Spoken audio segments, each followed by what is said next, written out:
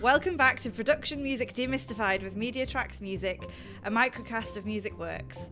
Today we have the honour of welcoming our guest Marcel Pusey, musician and composer with ample experience in production music and director of multiple music companies. In this mini episode we will discuss what a portfolio career is, how to build one and the challenges around it. Before we move over to that, here is an advert from our sponsor. Music Works is sponsored by the Musicians Union. I'm a member of the Musicians Union. It's the trade union for musicians living and or working in the UK, and it's a community of 32,000 members working to protect musicians' rights and campaigning for a fairer industry. As well as campaigning to fix streaming and keep musicians working in the EU post-Brexit, the union collectively bargains for musicians working in orchestras and theatres and sets minimum recommended rates for freelance musicians working in other sectors. Its expert staff provide contract advice, legal advice and assistance, and a range of benefits and services to help musicians in every aspect of their work. Be part of something bigger and get the recognition you deserve. Join now at themu.org. Welcome, Marcel. Thank you so much for joining us. It's a pleasure. So we are going to talk about portfolio careers today. And so let's start with hearing about yours. Will you tell us a bit about what you do? Yeah, I manage a number of companies, or I'm a director of a couple of companies. There's three. There's Basistry Music, which is the first business I set up, I had a band. I have a band called Basistry, and I also created a number of education programs nearly 29 years ago with Basistry Music, and then I got into technology as with a company called O Music, and which creates we created a music software, and I still manage that to this day. I'm a director in that company, and an offshoot of that company is that we have another education platform called Call for School, which is it's an online music program for kids. So I have as many musicians do, have a number of things that I juggle in regards to in terms of revenue stream. But production music, obviously from the Basistry Music side of things in terms of composition, that's how I got involved with music production. So yeah, with my band initially, the first production music that I did was one of the albums was taken up by a gentleman who actually worked for Audio Network, actually, and that's how I got involved with production music, really through him. I didn't really know much about it up to that point, and then some of that music was used from that album was used within production music, and I got into it from there. So it was from your performing and composing for performance career that you were led into production music. Yeah, very much so. So what was interesting about that was, we were playing a show in Essex somewhere, actually, and the gentleman, he's quite well known within the music production world, called Terry Devine King, and I think he was one of the originators of Audio Network, actually. And we had trumpet. We had on our album, and then for that gig, we had a great trumpet player called Duncan Mackay.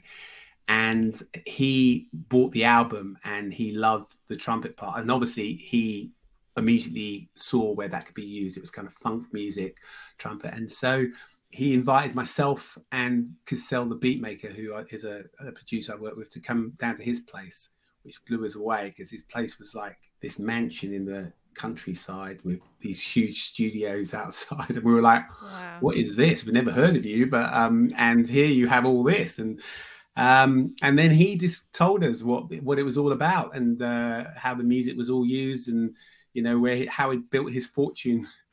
And so it was a world that I had no idea about. And so he asked if he could take some tracks and work with them, and work with us.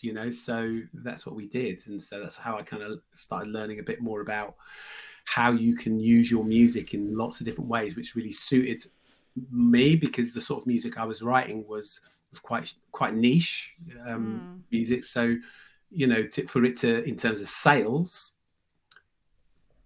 were never going to be something in which I was going to be making loads of money from the sort of music I was writing. So it made a lot of sense to exploit it within this world of music production. And I would say the royalties I get from those tracks is probably, after all these years from an album, which is that, I still get royalties from those tracks after all these years. And that's the beauty of music production. So what role then does that play within the sort of balance of your portfolio career that leads very neatly onto the main topic of this podcast, which is the role of production music within a portfolio career? Are you happy to talk about that within your own portfolio? Yeah, of course. I mean, I would say I've probably dedicated more time to it now as my role as the curator for the Mediatracks World. Because we compose for one of our programs, and the reason why I met William from Mediatracks was that over the pandemic we have our own library, but it's a library which is actually it's a license by education. So we were writing loads of world music for this platform, but that music's available to be able to be used out in a wider world. So it's actually it was no extra work for me to go write for music production. And I had been working with another music production company, I won't even say who they are, before I joined Mediatracks. But it makes perfect sense for someone like me who's always composing music for our own platform to be working with Mediatracks, because that's what I do. And it means that you're maximizing the use of your music to monetize it. I mean, it's quite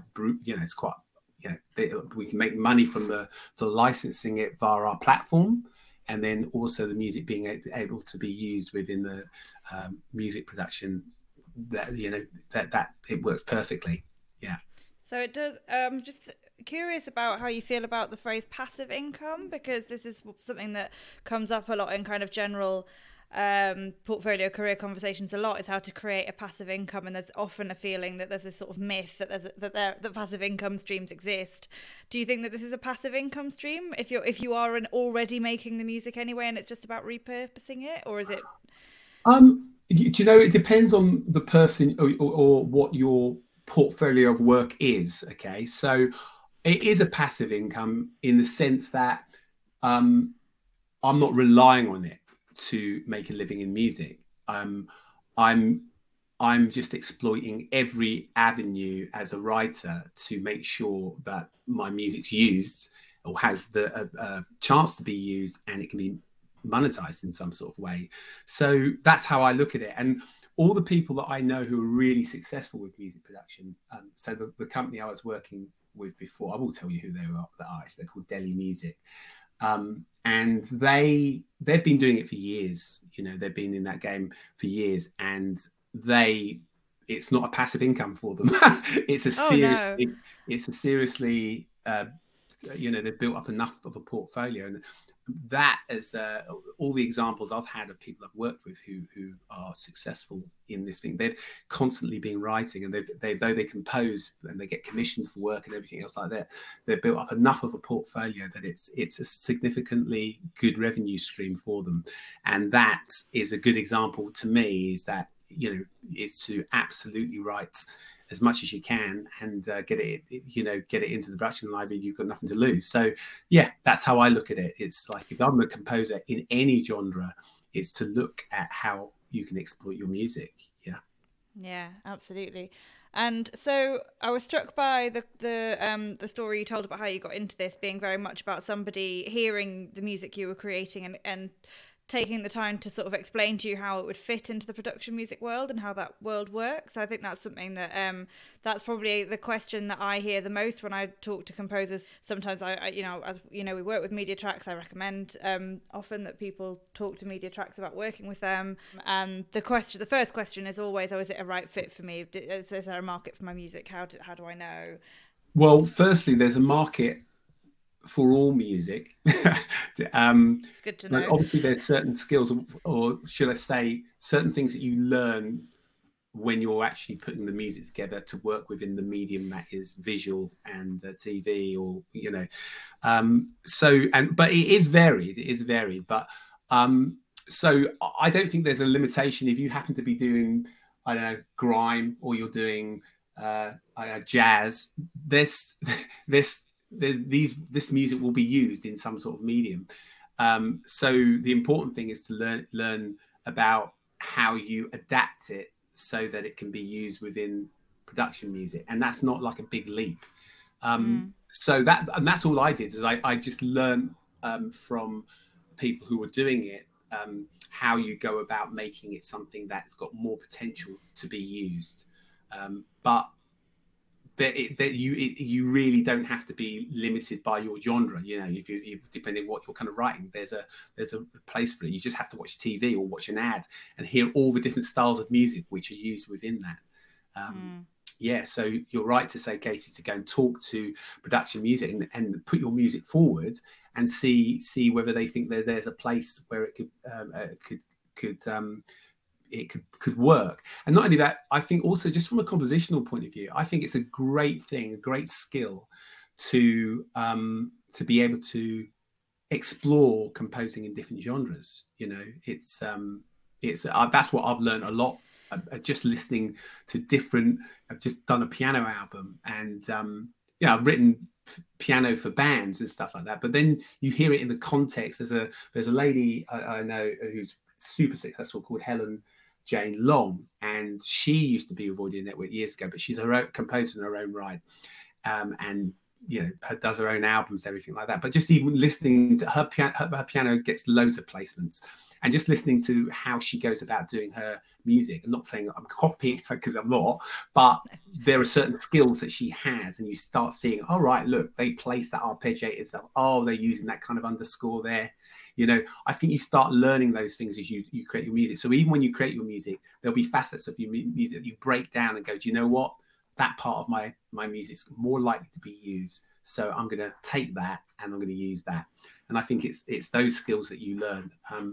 Yeah, that's really interesting. So, like earlier in this series of microcasts we've had conversations with people about about the sort of mechanics of writing for sync, but I don't think we've had a conversation about how to think about the music that you've already written in the context of adapting it for sync. Is there any more kind of principles you can offer about that? Yeah, I mean, look, one thing I'd always say is one, when you're watching Netflix or you're watching a program, actually listen to what is going on. You know, listen to what melodies they use, listen to the kind of groove, listen to the underscore of what's going on. That gives you a good idea already, because that music's being used.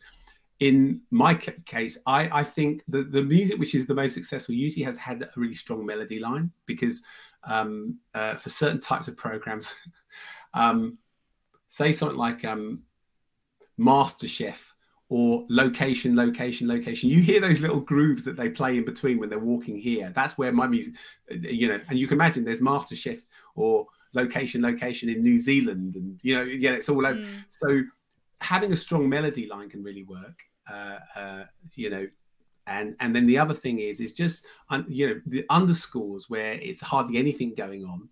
That's used all the time, just the bed that sits there underneath.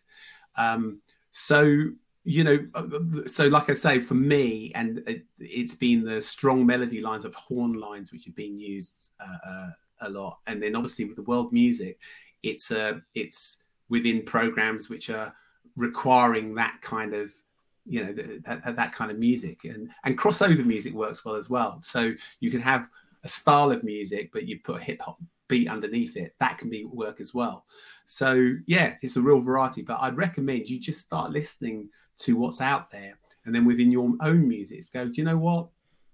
I fit there. This would work for me. And yeah, so the way that's the way I've learned is really, really picking up on stuff that I listen to on TV, and then obviously speaking to people who are quite experienced within that area. One of the guys I work with, Robert Logan, he does a lot of I've done a couple of collaborations with him. He does a lot of documentaries and stuff, and it's really interesting from a compositional point of view, the textures that he can work with and how he creates those textures. And he's working with directors all the time, and understanding, you're gonna have some dialogue here, so we just need to leave that space there so that the dialogue can go on, and you're literally, what's the word for it? You're aware of how it could be used, and therefore you make sure that you make your music adhere to the possibility of it being used in a certain way. So they're big learning curves that I've learned over the years, is just those sort of things. So where would you start then if you're someone listening to this who has an existing portfolio career and wants to introduce production music as a strand to it? What would your first move be, would you say? My first thing would be is to identify a production company. So if you're with Media Tracks, it would be like you've got a load of music. We have something called MT Connect, which is somewhere where you can upload your music, or get in touch with a company and say, look, I'm writing this sort of music, and let us listen to it. And then you can get the guidance, because we'll always respond to writers who come along and say, well, look, that sounds really great, that these pieces really work really well. You may need to work on it this way to make it workable. Is that possible? And go from there, really. So I think there's never been a time more in terms of the growth within this particular industry. You can imagine so many different platforms are requiring music. It's become quite a competitive market now, but the fact is it's a growing market. It's one area of the music industry which actually is growing. And you can, if you're diligent and you keep putting music, you can get a revenue from it. So starting point is put together your music, but make sure the music's at a certain standard. It has to be at a certain standard, because honestly, I listen to quite a lot of music, and honestly, that if something comes through and I just think, I'm literally listening to a demo with someone with some, compared to, say, I'll get what could be a demo, but the quality of the demo is already quite high, then you're already knowing that there's not a big leap for that composer to move on to create at a certain level, And I think that's the thing, is that don't just chuck everything. Maybe take your best 5 tracks or something like that, and then put them forward. Don't just put loads, because it just won't get listened to. It's just being smart about making sure you put your best music forward as a starting point, and you can go from there. You can start writing once you've got the attention of the for me, I'm a curator. Once you've got our attention, it's like, okay, look, I can see where you're going with that, and then you get you can go on to the next step. Yeah, absolutely. So do just approach without, except what I took from the first part of what you said was that you don't need to wait and learn everything there is to know about production music before making an approach, but do consider your quality and don't put too much together. So your sort of small amount of your best work. It's really interesting you say that about demos. I was just sent a demo earlier for the part of my business that's agency related, and someone wanting some help with releasing it, and I did, in this particular case, I did really struggle to distinguish the quality of the music, because the quality of the demo was quite poor. And I actually had this whole conversation with myself in my head about how to respond, because I was like, I feel like this person hasn't done themselves any favors by sending something that's low quality, sort of like end product, which makes it very difficult for me to see the quality of what's behind it.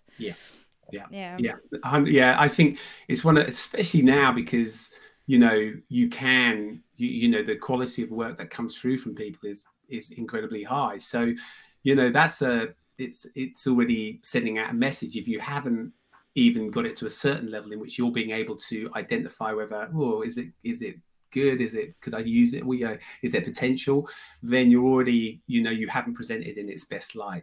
And that's not to say it's got to be the finished thing, finished article, because I don't think we expect that, but you do expect it to be at a certain level in which you can sort of give that advice back and see the potential in the music. Always a tricky thing to find the balance between, especially in such a perfectionist-led industry, to find that balance, isn't it? But it is. Yeah, that's really useful advice. Thank you. Is there anything else you would like to share? Not really. I think one thing I would say is that some of my colleagues, actually, who've come more from the pop industry, and maybe the traditional way in which you make a record, you get a record deal, and you you get your advance, and then you get this and get one of the hardest things is explaining to colleagues who are more from that industry about the difference between that and the music production industry, and also explaining the reasons why they should have a look at doing the music production industry. So so I would always recommend, if that's your, it doesn't stop you pursuing your goal in terms of, as an artist, you may have an album that you're going to put out and stuff like that. It doesn't stop that. It's maybe looking at it like, okay, that's one road that I'm going down, but there's also a way in which I can use this music in other ways, and there's ways in which you can work that out, that you can do the same, do the both to exploit that music. I think that's a transition, because I think I've had many a conversation with the colleagues who are more from that kind of background, trying to explain to them about it, and I totally understand why sometimes they find it a bit confusing, but it doesn't stop you doing the things that you want to do within your musical life. Yeah, I think that's really interesting distinction, isn't it? I think there is a myth that production music is actually completely different from music that's written for concert performance or sort of commercial album release. And actually, sounds like what you're saying is that it is that the differences, they are there, but they're actually quite minute. Oh, totally. We've got an album coming out, and the albums I've had out have been through independent labels. I'm putting this out via Media Tracks, because I'm not worried about the sales. In terms of the sales, I'm going to try and exploit the music for the music's point within production music, and then within my recording stuff, people can still go and buy buy it as a download or anything like that. But my priority is not the traditional way of doing a record coming out, because to be honest with you, I've had more success with my albums through production music than I have with the label. That's the reality. So with my type of music, I would definitely say it's an option for recording artists to look at production music in another way, in terms of realizing, you don't have to not do your record release and also be able to do production music. Yeah. And it's interesting actually to hear you compare the success of those two things, because actually when we talk to our clients about record releases in the commercial sense, they are primarily for marketing purposes, really. Obviously there is income to be made from streaming, but it is minimal, and it sounds as though not at all the same as what you're talking about if something gets picked up on the production music side, or as you say, the bulk of output creates a better income stream by the sound of it. It does, and also it means that you're not sitting there relying on releasing albums every couple of years. The great thing about production music is that you're writing all the time, and there's something really cool about having no limitations on how much you write. So I just think it's I just really enjoy the freedom of being able to write in different genres, and plus having my band, which is that sort of genre, and I can do the shows and all that sort of stuff. But it's it's a really it's a really enjoyable thing to get into, with all the different composers you can work with or collaborate with and everything. Fabulous. Tell us about your upcoming album release. It's quite soon, isn't it? It is. It's so it's called Short Stories. We're just getting it mastered at the moment. It's a real mixture of genres, which is what we did with the last album. What the hell do you call this? Was a real mixture. So it's from what the hell do you call this? Yeah. I love that attitude to naming an album. It's like, well, yeah. We may as well get in there before the journalists go, what the hell is this? Yeah.